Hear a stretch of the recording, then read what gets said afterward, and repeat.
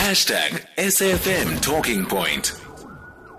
All right, you're live on the Talking Point. We'll get into our thinking point now, which is around the price of some goods. The Competition Commission saying it's now investigating the exorbitant prices of ginger and garlic. I also saw lemon is one of the products that's on that list in the retail market. The Commission is warning retailers to refrain from increasing these food items. Now, we've seen some of those prices skyrocket. James Hodge is the chief economist at the Competition Commission and joins me now. Mr. Hodge, good morning to you. Morning, Kathy. How bad are some of these price increases? Well, we're getting complaints of around 350, 400 rand a kilogram for ginger, which, if you compare it to almost a year ago, before COVID, it's probably sort of 7 times the price. 7 times the price is quite high. In terms of your investigations, what will you be looking at? Well, we know that the price upstream from farmers and imports has gone up. And what we've seen is that is approaching almost 200 rand a kilogram, which is also considerably higher and driven by global events such as a shortage coming out of China, and demand globally is high. But they can't explain 350, 400 rand pricing at the retail level. That suggests, markups of 150, 200 rand per kilogram, which is exorbitant. So we'll look at the costs and the margins.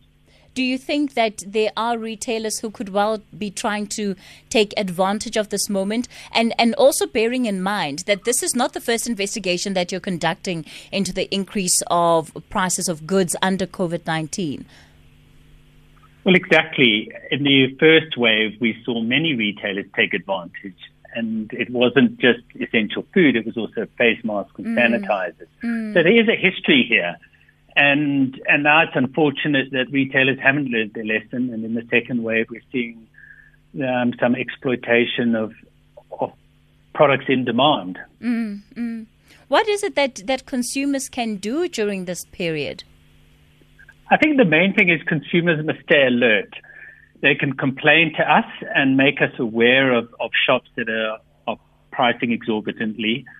But I think consumer action directly at the shops also is important to make complaints and make shops aware that consumers will vote with their feet and move elsewhere. Let's talk about then just some of the items that are on the list currently that you're looking into. Do you have a more comprehensive list, or is it just the 3 items that we know about, the ginger, the garlic and the lemon? We're receiving complaints about certainly ginger and garlic. And we will, in due course, also just determine whether there are other products which are seeing unusual price increases and whether we need to initiate on those products too. Do you think that the retailers that are found, hiking these prices, especially those that you may find are not first-time offenders, do you think harsher fines need to be imposed on them? Absolutely. I think especially if they're not first-time offenders, then higher fines need to be imposed. I think we saw some reasonably high fines in the first round, but I think what's important is also to determine if this is a national pricing policy from some of these retail chains, and if so, we need to fine the entire group's turnover. All right. James Hodge, Chief Economist at the Competition Commission, let me thank you for your time this morning. So what are the other items that you may have noticed on the shelves whose prices have increased? I've received on the SMS line, and that's on 41391. You can send your SMSs there. Good morning, Kathy. I'm seeing, where did that SMS go? It's just disappeared. Okay, I'm going to try and find it again.